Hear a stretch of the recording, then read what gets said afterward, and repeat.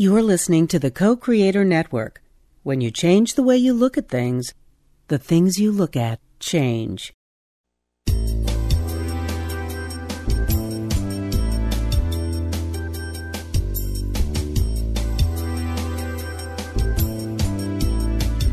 Good afternoon. Welcome to Why Shamanism Now, a practical path to authenticity with your host, Christina Pratt, Director of the Last Mask Center for Shamanic Healing. She's talking about how shamanic skills can bring us to physical, emotional, mental, and spiritual well-being, especially when nothing else can. Now, here's your host, Christina Pratt.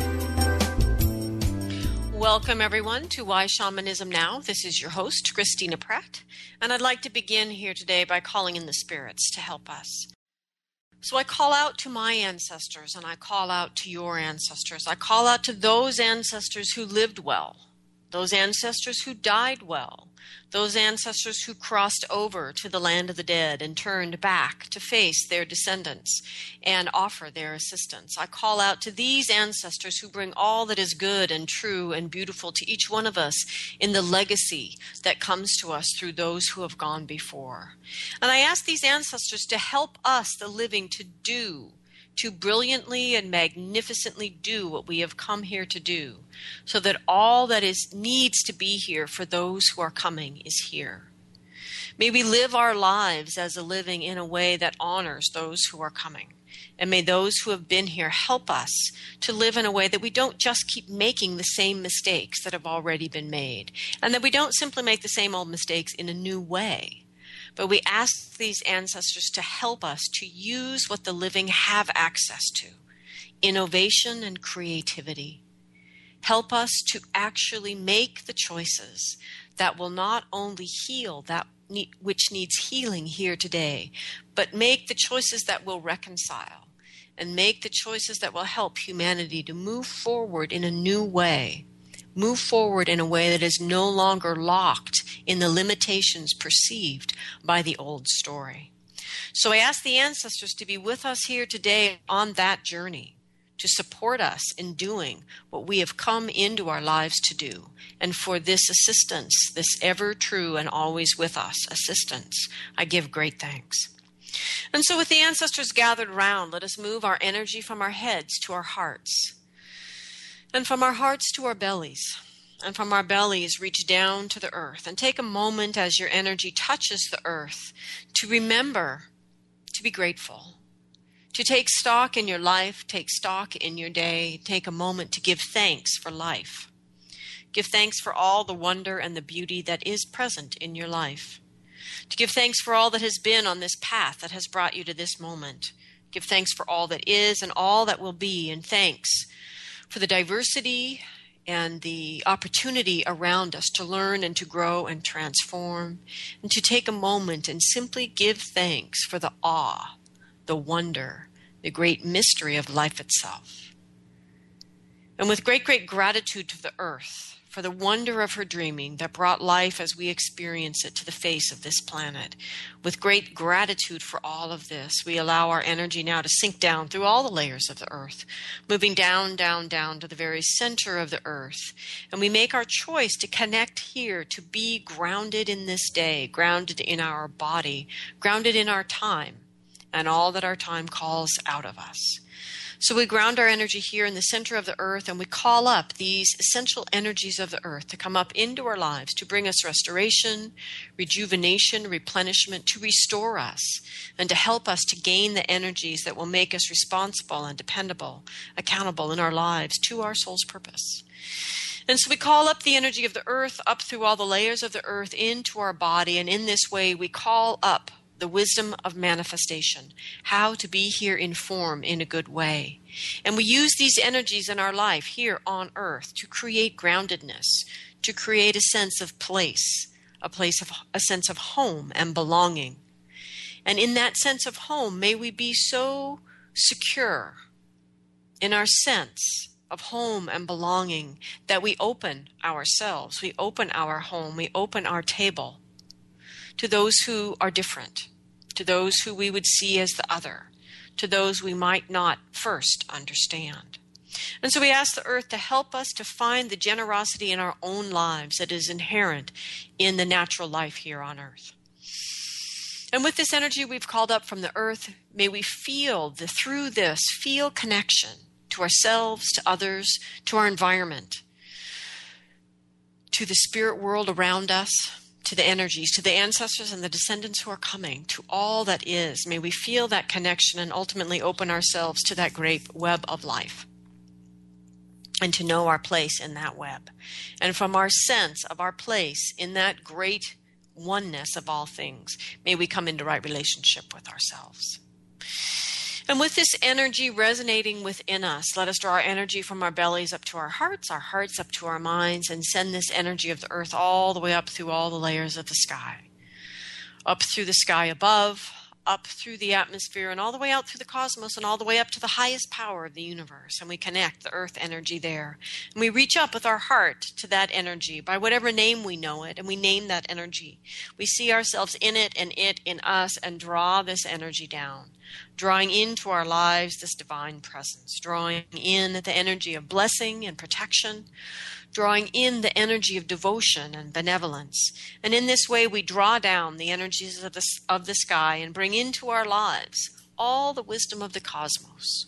We call this energy in, drawing into our head, our heart, and our belly, and send it all the way down to the center of the earth. And as we focus here in our center, this space, head to heart to belly, to this humanness, this place where heaven and earth come together, where they converge in this great, great contact of these two great lovers. We invite the energy of the heart to awaken in that love, in that big love of the cosmos. We ask the energy of the heart to awaken and to be that truly magical crucible that it is. And we ask the heart to reach down and pull up the fiery passions of the belly and the lower chakras, and call this energy up into the heart and let it live. And call down the crystal clarity of the mind and the upper chakras, and draw this energy into the heart and let it live. And let these two energies become one. Let them dance. Let them dance together in such a way that gives birth to that third sacred thing, that memory in your heart of why you are here. And may you find in that heart the courage necessary to do something in this day, large or small, to bring your soul's purpose into manifestation in your life. And for the assistance, the abundant assistance that is here for us to do what we have come here to do, we give great thanks. And may you simply remember to ask for help. So may what needs to be said here today, what needs to be heard, and may these proceedings go forward in a way that is good for all living things. So I'd also like to give thanks today for those of you, those beautiful people out there walking around on the planet that have donated financially to help this show stay on the air.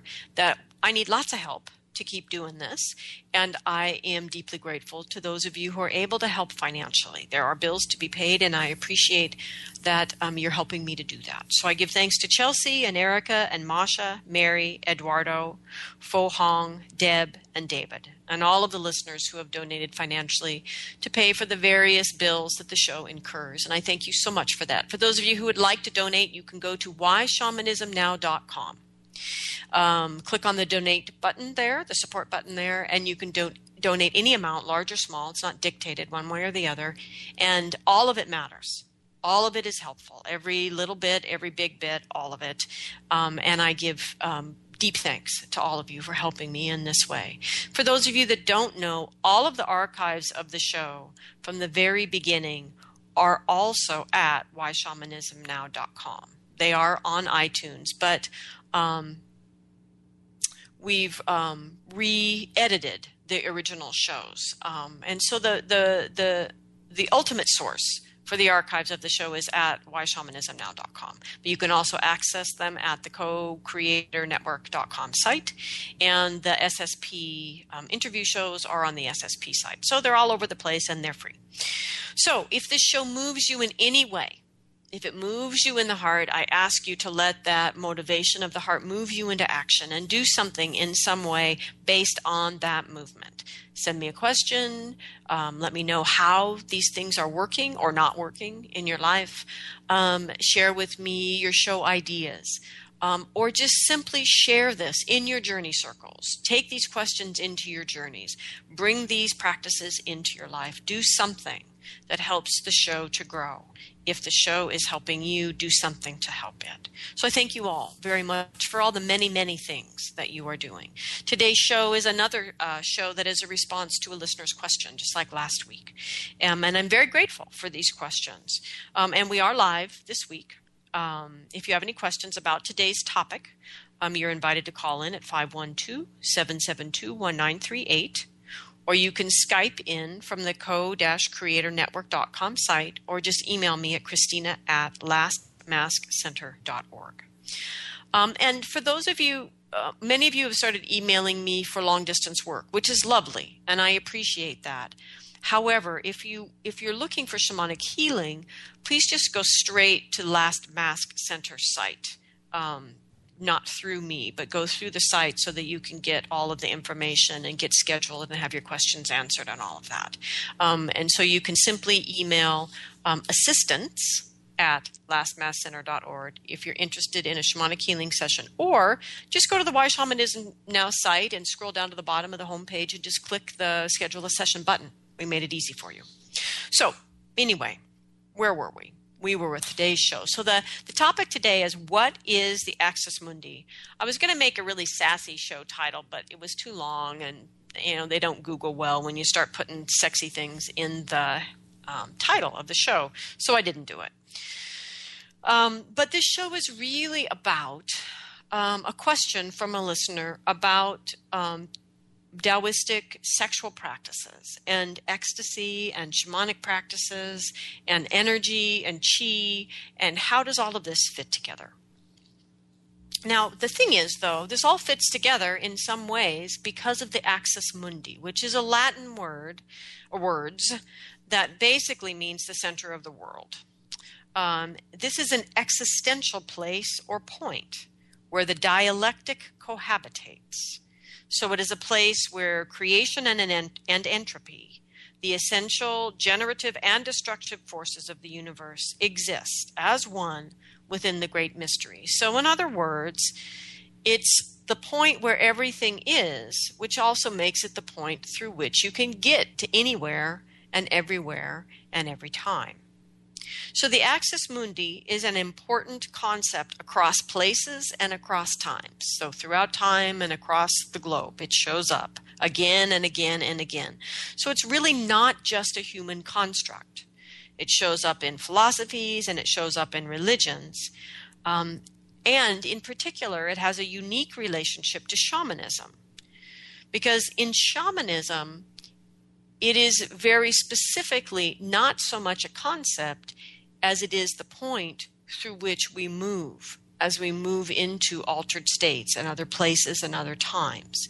And so it is a part of how we do the work. It's not just a way that we think about things. It's not just a handy metaphor. Although it is a handy metaphor, it is not just a handy metaphor.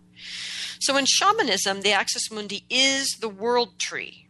And many different shamanic cultures name particular trees as the world tree, the ash, the cedar, the different trees in different places.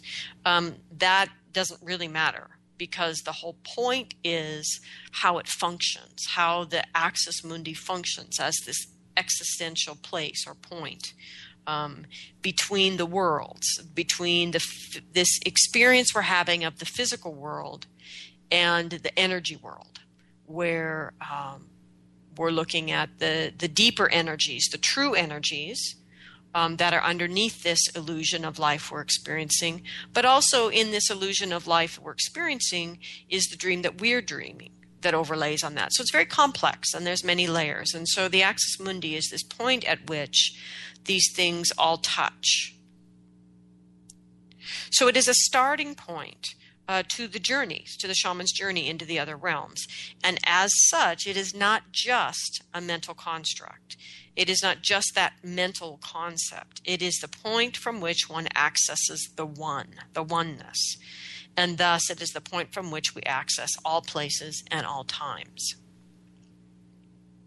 So how do we, as contemporary practitioners, cultivate a deep relationship with the Axis Mundi and its energy so that we don't skip across the surface of the work, avoiding contact with the ineffable? And this is an important question. It's one actually Sandra Ingerman has been addressing for several months now in her Transmutation News. I think that's the name. But anyway, you get my point. That as contemporary practitioners, one of our weaknesses in our great expansion of the mind is that we get trapped there. And we treat all of these things as their metaphors, as their concepts. We have this saying that intention is enough. And it isn't everything. It matters, but it isn't everything. And what the Axis Mundi is talking about, and it doesn't even get talked about anymore, really, when we teach people the journey. I mean, I don't bring it up in my journey classes. It's kind of too big a concept, and people are just trying to learn the technique. And so what the Axis Mundi is then is this concept we need to touch mentally, we need to experience in our journeys. It is this energetic idea that we need to begin to grapple with after we've learned the basics of journeying so that we can grapple with it experientially. But the important thing is that we grapple with it and that we don't simply go, oh yeah, Axis Mundi, that means the world tree. That's my journey tree. And off I go, having yet another journey that's just skipping like a stone across the surface of the energy realm I'm wanting to actually dive deeply into. And I mean that whether it's an upper world journey or a lower world journey, that aspect of it is irrelevant. The point is, are you moving through this existential point of all things, where it all connects, and moving in to another realm, or are you simply daydreaming? So you can imagine, as in a daydream, going to the tree, going to the world tree, and descending, and meeting your jaguar spirit, and asking your question, and imagining a response. Or you can imagine yourself at your tree or other starting point, and then allow yourself to open to the ineffable, to the unknowable that is beyond the unknown, and listen to the drum.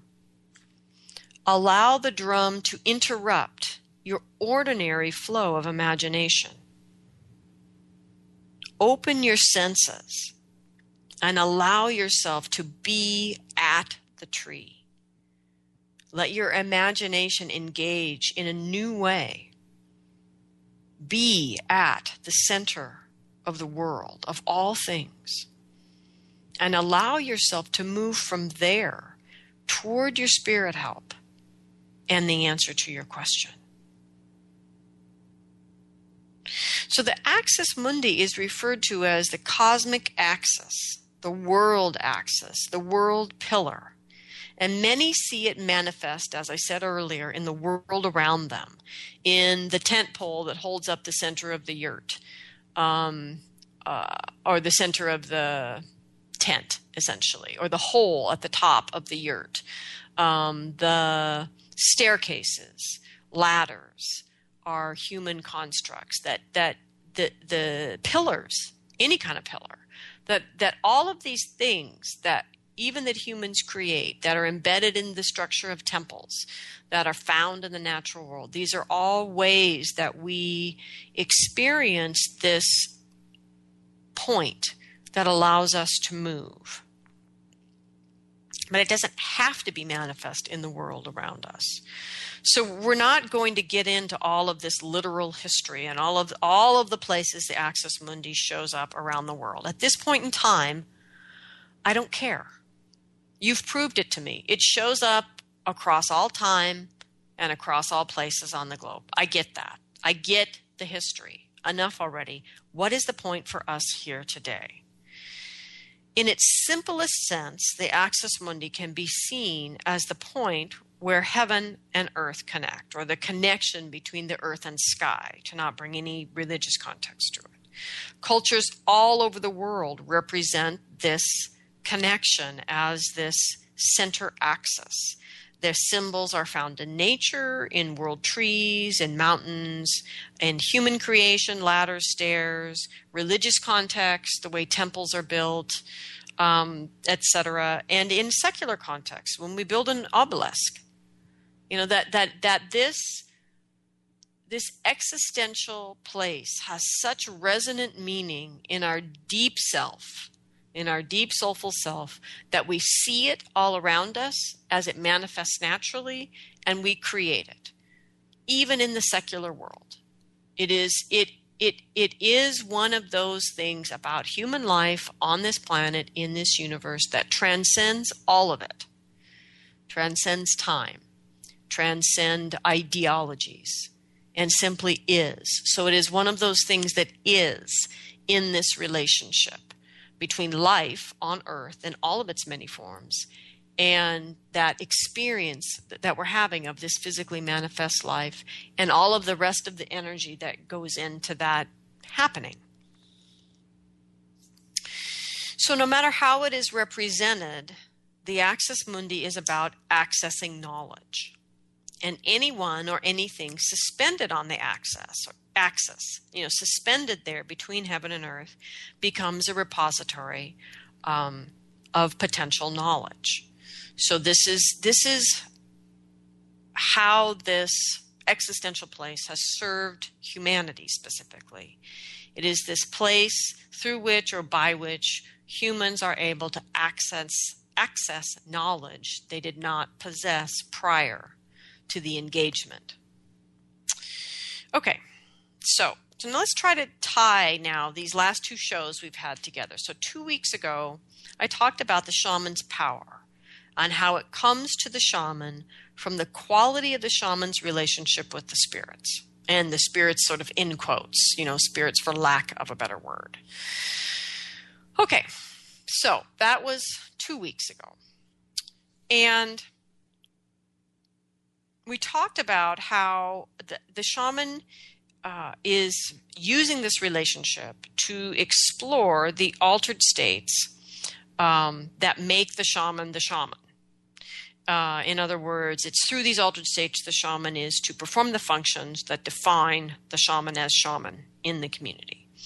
And so these put the shaman in intimate connection with this original sacred power that is conveyed through the shaman, either through the messages or the information the shaman brings back from the journey, or through the shaman, literally through the embodiment trance state.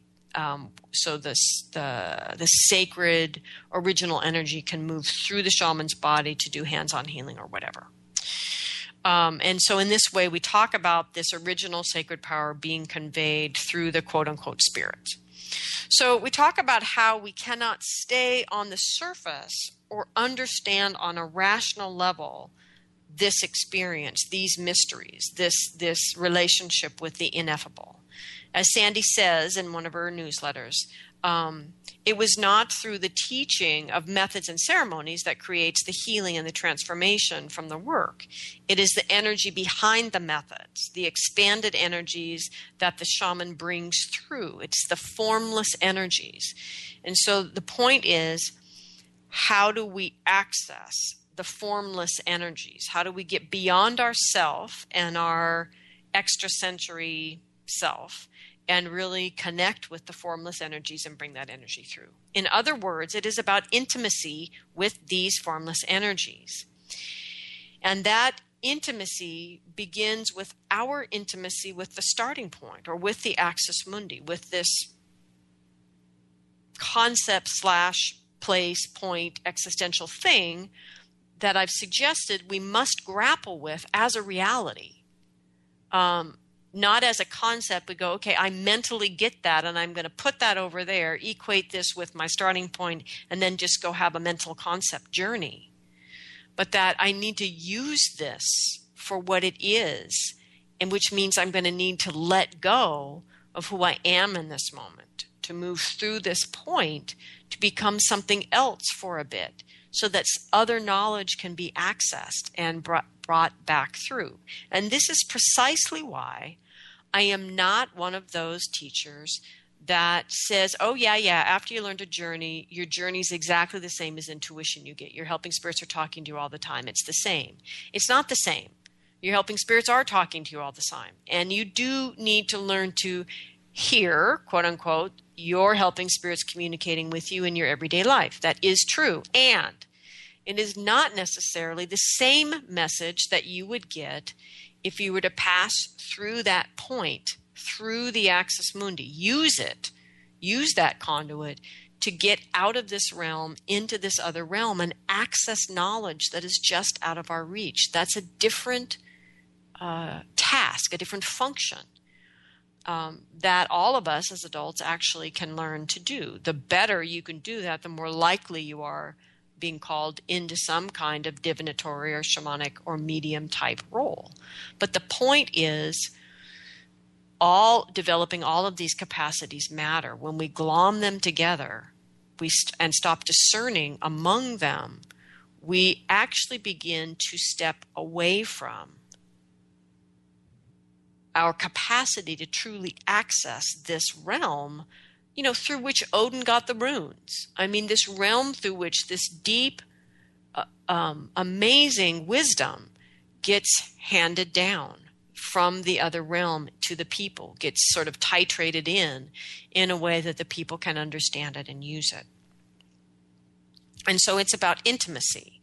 And it's about intimacy with this concept of the axis mundi, the center of things, this place through which all things connect and pass, and our willingness to enter there. In other words, our willingness to leave where we are in control and surrender to what we cannot know, so that we can possibly touch something that is unknowable in that moment and then filters down through the process into something that we can offer as medicine to the people. Okay, so then last week we talked about this whole process of journeying and the expectations and misconceptions of the typical Western mind with its steady diet of Hollywood, ayahuasca, pop songs, and too much information on the internet. And so we talked about making your journeys fully experiential, about opening all of your senses and moving into the journey with your heart, with a sense of your physical body, with a sense of your five senses and your extraordinary senses, and to really move out of your journey as a mental concept and into an intimate relationship with your journey, with your helping spirits, with all of the energies that journey with you.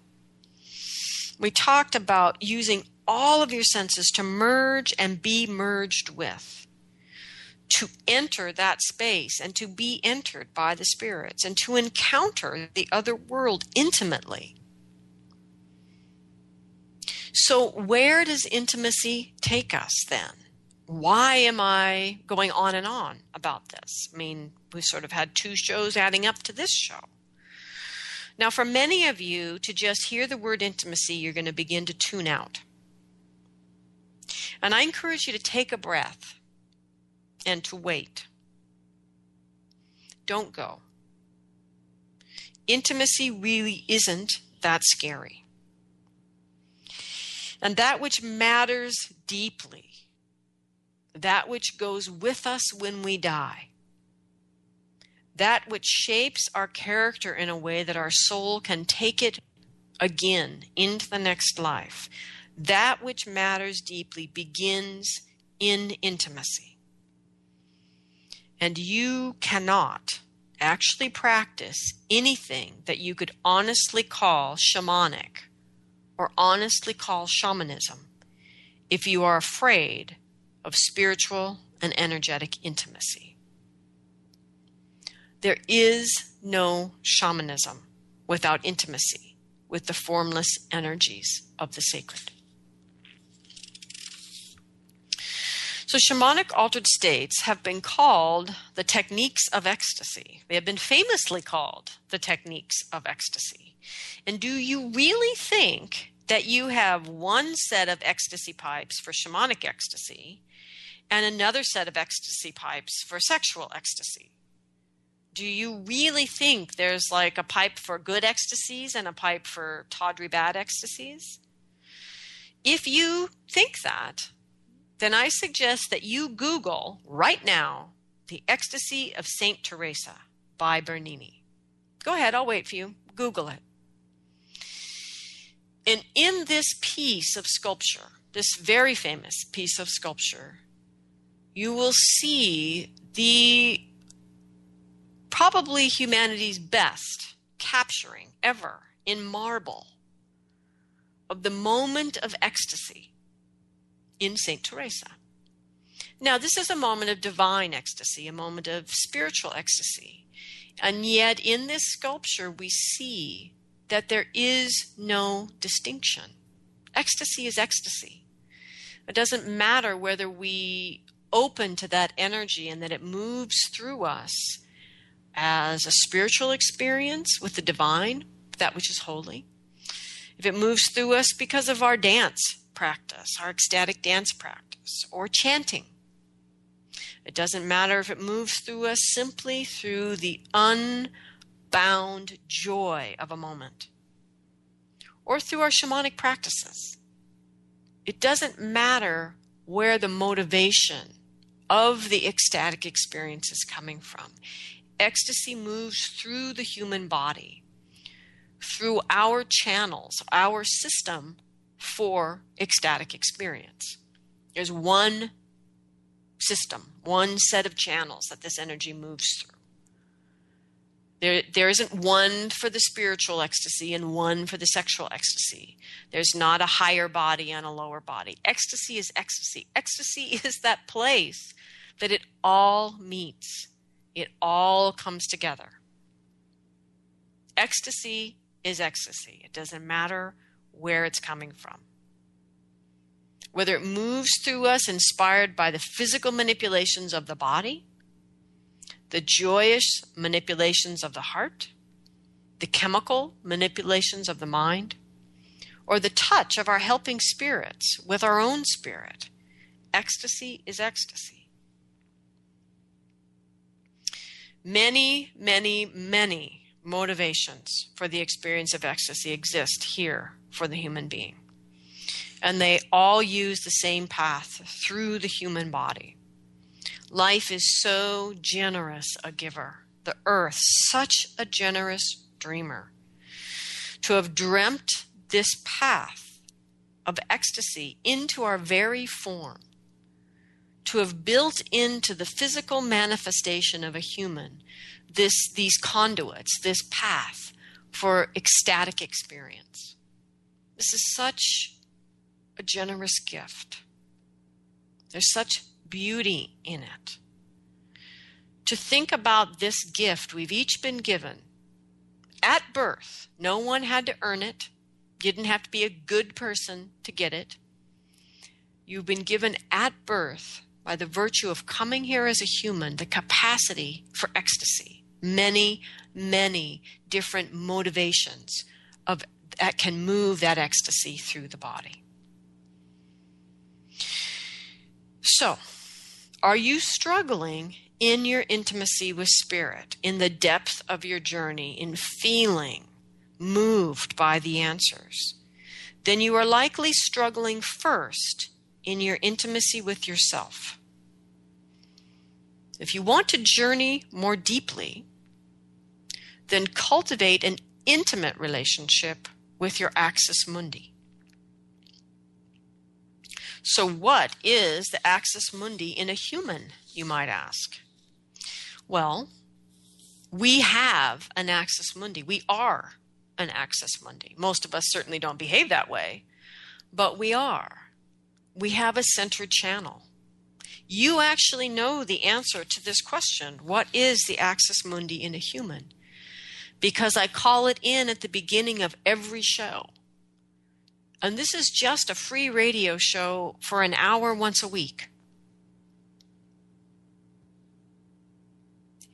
It's the same thing. It's all the same thing. It's all about this existential place where all these things come together, where we can access our capacity for ecstasy, where we can nourish and cultivate our capacity for ecstasy so that we have our attitude about life adjusted correctly to be one with all things, to find our place in our magnificence and humility in the world, and to move into ecstatic relationship with all of life, and to do so in a way that is practical, that is about growing the corn, feeding the children, caring for the elders, and doing what you've come here to do.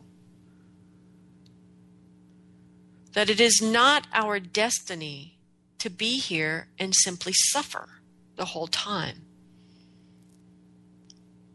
The reason that you have the capacity to feel pain is because before that you were given this capacity for ecstasy. And I encourage you to use it. Suffering comes easily. I encourage you to crawl out of that hole and begin to actively cultivate your relationship that is there in your body with your pathways towards ecstasy. Open yourself up for an ecstatic life. And so this core path is your center channel. For those of you that know about the torus, it's the channel in the center of the energy donut. It's in all of Alex Gray's art. And it needs to be in our shamanic practices. So how can you possibly expect to move without distortion into the axis mundi and into the spirit world in your journeys, in your rituals, in your ceremonies, if you cannot run a regular, everyday pulse of energy cleanly through your own center channel, through your own little mini axis mundi? How can you imagine that you are actually able to contact and move through the big axis mundi if your own is distorted, cluttered, and confused? More importantly, to put a pointy stick on this, if you are afraid of sexual ecstasy because of your experiences in life, and bless your heart for surviving those experiences and being here now to listen to the show. Because yes, much of our history hurts, and I'm not diminishing that in any way. But if you are afraid today of sexual ecstasy because of what happened in the past, then you are unknowingly afraid of the experience of journeying, afraid of the ecstasy that is always there in this aspect of that connection with the spirit world. Ecstasy is ecstasy. If you're afraid of sexual ecstasy, then you are afraid of ecstasy with the divine. If you're afraid of ecstasy with the divine, frankly, you're afraid of sexual ecstasy. Ecstasy is ecstasy. The important thing is not being afraid of it and cultivating a relationship with yourself so that you can be an ecstatic person.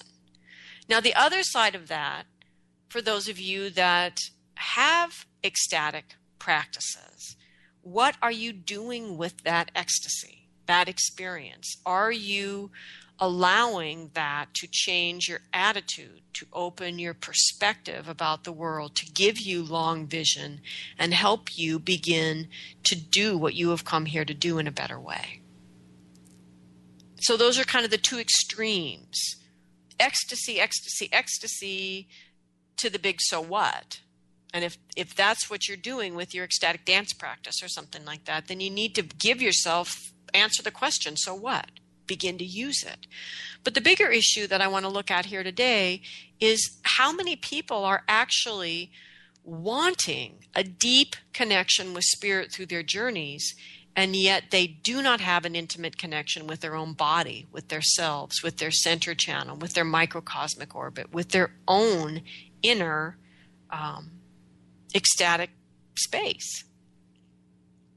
So, thank goodness for the humans that have gone before us, we can use ancient sexual practices to cultivate our relationship with the energy of the axis mundi.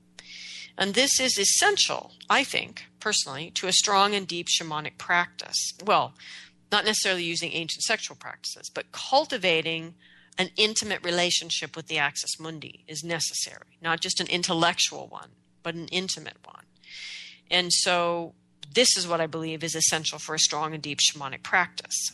What I'm talking about today is how we can use the ancient sexual practices, sexual cultivation, the kung fu, really, of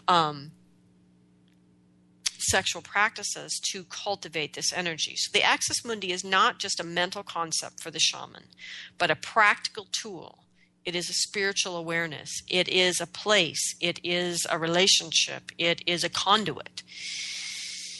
It is the point through which the shaman travels when journeying in an altered state, and often ecstatic state.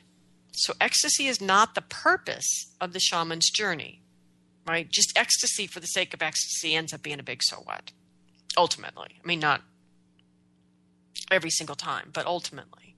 So ecstasy is not the purpose of the shaman's journey. However, it is often a valuable byproduct to be in that quality of relationship with spirit, to be in that intimacy. Often ecstasy is a byproduct of that. So there are ancient yogic or tantric practices, and I'm not very familiar with them, not as familiar as I am with the Taoistic practices. So I'm going to speak from that perspective, but I want to acknowledge, as I always do at this juncture in shows where I talk about this, that the Taoistic practices are not the only ones. They're just the ones I'm more familiar with from my own practice. So, and I'm speaking specifically now about the value of solo practices. And this is one of the challenges with the way Tantra has been introduced, well, and actually the Taoistic practices are being brought into the contemporary world, is it's really been brought into the contemporary world as a way to have great sex and a way to access these generative, nutritive energies through partner practices. And what I'm talking about today is solo practices. You cultivating intimacy with yourself, with your body, and your own channels for ecstasy. So, what I found, without getting into TMI with me and my life, there was a large period of time in the not too distant past when I was didn't have any sexual partners. What I had at that time was a very rigorous Qigong practice. And one facet of that Qigong practice were the Taoistic woman's sexual practices. It's kind of like ovary kung fu, ovary, cultivating the energy of the ovaries in particular, and then moving that generative energy through the body. And that's the female piece. And what I discovered through this practice is that I came to own my own power much more thoroughly, much more intimately than I had yet in my life. And from most people's perspective, I'd already done it enough, frankly, in life. So it's not like I had, miles to go. But nonetheless, through this intimate practice where you're working with your own energies, your own orgasmic energy, and your own ecstatic energies, and moving those energies intentionally through the body, sending them to places that need healing, sending them to places that need well-being, sending them potentially into aspects of your life that need nourishment, that need movement, that need that energy, and learning not only to cultivate orgasmic, ecstatic energies, but to direct them in yourself and into your dream, basically. And so what I found happened by finally bringing in this piece rigorously in my Qigong practice, because I kind of dabbled in it for a long time, but really doing it, is I came to understand what it means from a really graceful, humble place to truly own your power and to own my own sex, basically, my own sexuality, my own capacity for ecstasy and particularly orgasmic ecstasy, and my own ability not only to cultivate that energy and manifest it literally in the world, but to direct it intentionally. And so for those of you, particularly people who have been violated sexually and have that kind of related issues around your sexual energy, this is an extremely direct and powerful path to reclaim yourself, your capacity for intimacy, your power, your sexual power, your generative power, all of this, to detach it from any kind of relationship with anyone else. This is about you, the information, the wisdom, the practices itself, and the energies that you can generate between you and the universe. And this is the most direct power back to gaining all that you may perceive was taken from you. Because part of what you will discover is that these fundamental issues of ecstatic intimacy, power, generative energy, your body, that no one can take those from you. No one can even damage them. That it's in the story. It's in the experience. It's in how that affected you emotionally and energetically at the time. But you can take it all back. And it doesn't have to do with confrontations to any other people. It doesn't have to do with your current partner. It doesn't have to do with your sexual orientation. It has to do with you cultivating an intimate relationship with your ecstatic capacity and your ability to move and direct that energy, to bring it up in your life and to direct it where you choose to. And out of this comes a phenomenal sense of power and place in the world that is utterly unrelated to others, utterly unrelated to the rank, privilege, and power structures in the world, in your past stories, in your future ideas about yourself. If you want a path back to your self-worth, if you want a path back to all of these stories that we carry that cripple us, this is a direct path back to learn to have an intimate relationship with your procreative center, to call up yourself without anyone else's involvement, call up your ecstatic, orgasmic energies, to move them through your body for your own health and healing, to move them into your life, into your dream, all just you and the universe. This is the direct path back for many of you, for reclaiming your power, yourself, your sexuality, but also your right, your birthright as an ecstatic being on this planet. So this, for me, for someone who was already alive, already living her soul's purpose, already completely happy with the sex life she'd had so far, wasn't trying to fix anything, but found that this could go so much deeper. And it can keep going deeper as the practice continues. So let's talk for a minute about boy parts and girl parts. Okay, so the most important thing for those of you who have a creative variation on the basic themes of gender expression in your life is just work with your parts. If you have all the parts, lucky you. Most of us have only one set. We don't have both sets. We have either boy parts or girl parts. Now, if you've changed your parts surgically, honestly, I'm not quite sure. I haven't had enough experience yet journeying for enough different people who've altered their parts to have an answer that I would feel confident sharing in general. So I don't know. There's answers there. I just don't know them right now. So I am, for the moment, going to step over that. And I'm sorry for those of you who have altered your parts. I just have to be honest. I don't know at the moment. So all I'm going to talk about today is your boy parts and your girl parts. And it doesn't really matter how you identify with them or where you want to put them or what you want put into them or any of that. All that really matters is your parts, okay, in terms of the practices, because the practices are connected to the parts. They're not connected to anything else. Socially, gender, orientation, variance, whatever, any of that craziness. Okay, so back to the basic parts. So the procreative organs are the testes and the ovaries. These are what carry the energies that come together to make new life. The penises and the vagina, these are the delivery system, right? But we're looking at the procreative organs, the testes and the ovaries. And they carry the energies that we want to conserve for a number of reasons, which you can read books about these practices to discover all the many reasons.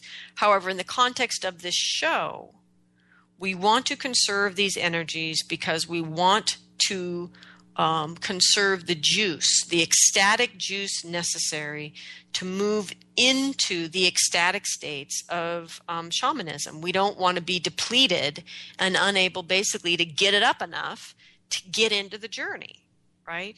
And so for people with penises, this means learning to separate your orgasm from your ejaculation.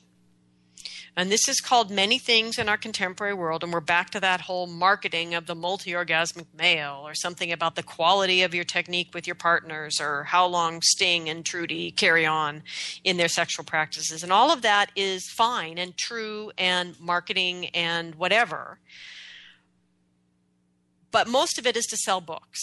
And most of it is to make what most men consider impossible sound attractive. But think about it. If your sense of ecstasy and orgasm is completely tied to ejaculation, then right at the best part of your journey, if you ejaculate, then you're done. So this is really not very functional. And why do you think these male shamans that are drawn all over the cave walls, all over the world, are drawn with erect penises? Because it's about ecstasy. It's not about sex. It's not about having sex with your converts. It's not about cults and all that, as many male shamans today would want you to believe. And it is definitely not about ejaculation. It's about the being in the ecstatic state, which if you've got a penis, that's usually obvious to people. So for men, own your orgasms, own your power. And in that, learn to direct your focus into your journey in the ecstatic states. And it's just a practice. It's just a practice of learning that orgasm and ejaculation do not necessarily have to happen together. And this is old information men have been doing all over the world for forever. So just, if you're interested, look into that. Because if you want the juice for journeying, it's in this. It's in cultivating your capacity to run ecstatic energy in your body.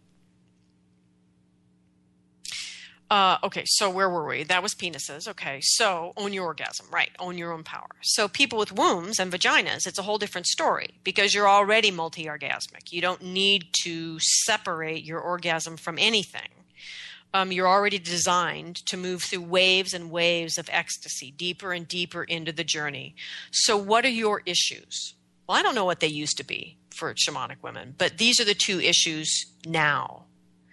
One is retaining the procreative energy of your eggs as they're released month by month. And there are some practices that actually retain the eggs literally, which then stops your period, which is not necessarily desirable for contemporary women who want to have babies and things like that. But you can retain the energy through practices. Let the physical egg go, but retain the energy itself through intention. So that's one issue. The other issue is to clear whatever historical issues lie between the you that you are today and you truly owning your orgasms and your power and your procreative generative power. That these are the primary issues for women, and this is what we can gain through the women's sexual practices. So the men's and the women's are similar, but not exactly the same because you got different parts. Okay. And again, it's about parts. It's not about gender orientation. Okay, so as you cultivate and learn to move ecstatic energies in your own body, you move them in your center channel. You also move them in the microcosmic orbit that circles through the body. Then you are moving your energy in the shape of a medicine wheel. You're moving it in this core axis that connects heaven, center, and earth, right? And the directions all around. So as you move your energy in your center axis and in your microcosmic orbit, it's the same shape, the same sacred shape as the medicine wheel with the 4 directions around the core axis and the sphere of energy. They're exactly the same. So as you cultivate and learn to move ecstatic energies in your own body, in your center channel, in your microcosmic orbit, you cultivate your ability to intimately engage with the axis mundi on the larger scale and to truly enter into an ecstatic journey space. So people ask, why do I lean so heavily on the pointy stick of the Tao, which is a very pointy stick? Why is my shamanism so Taoistic, as some would say? This is because what I find in the world of spirit when I journey is Taoism, that their answers are Taoistic, just as Hilary Webb found in Andean shamanism, this complementary dualism. It's not antagonistic dualism. Duality isn't an impossibility. That's not shamanic. It's very Western, but it's not shamanic. That in the answers, in the path of healing, in the remedies, in the ceremonies, in the rituals, constantly are these Taoistic principles. And that's what I find in the physical truth of the world around me when it's working, when it's actually working, and when it's ecstatic. And this is what I find in the history of humanity's mystical teachings. And so these things all cross the same point again and again. So humans must cultivate internal and external awareness of this energy.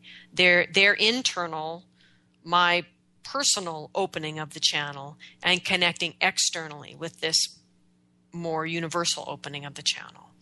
And humans who are so easily confused and distracted have been given these practices by our ancestors who were also easily confused and distracted, right? And so they cultivated practices. And the beauty of a practice is you learn it, you memorize it, you do it day after day after day to compensate for the fact that you are a human and you are easily confused and distracted.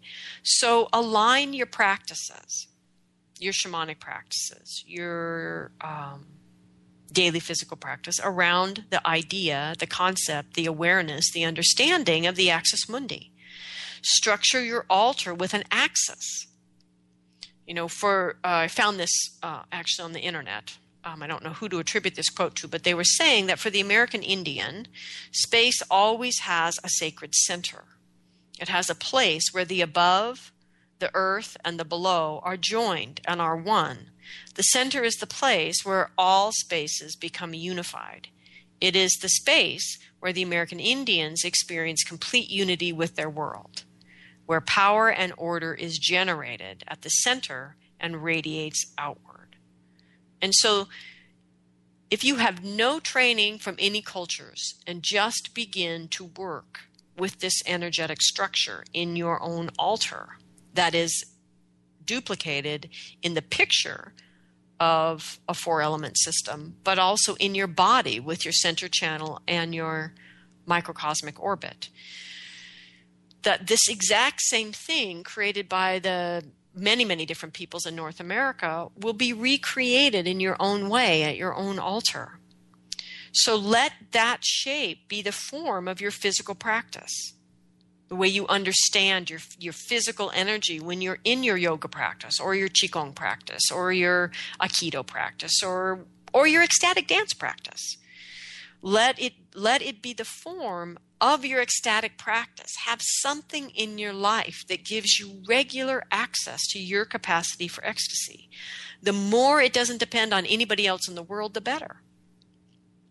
Let this shape, let this understanding of the axis mundi be the form for your prayers and blessings. In other words, what takes your prayers and blessings to those you're sending them to? How do they get there? They move into the axis mundi and disperse from there. Let it become the shape in how you see the world, and let it be the story of where you came from and why you are here. Let the energies that are naturally present here, no matter what people do across space and time, let them begin to be the energetic forms that shape your life, because this is what the spirit world is trying to teach you through your journeys. This is what nature is showing you as you spend your time out in nature.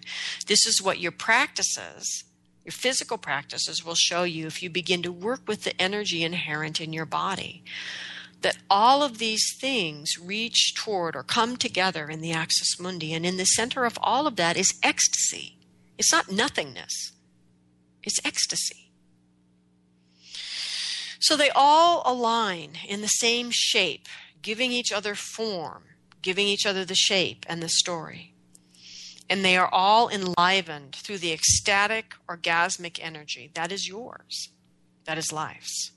And they are all woven together in your life through the intimacy of your heart.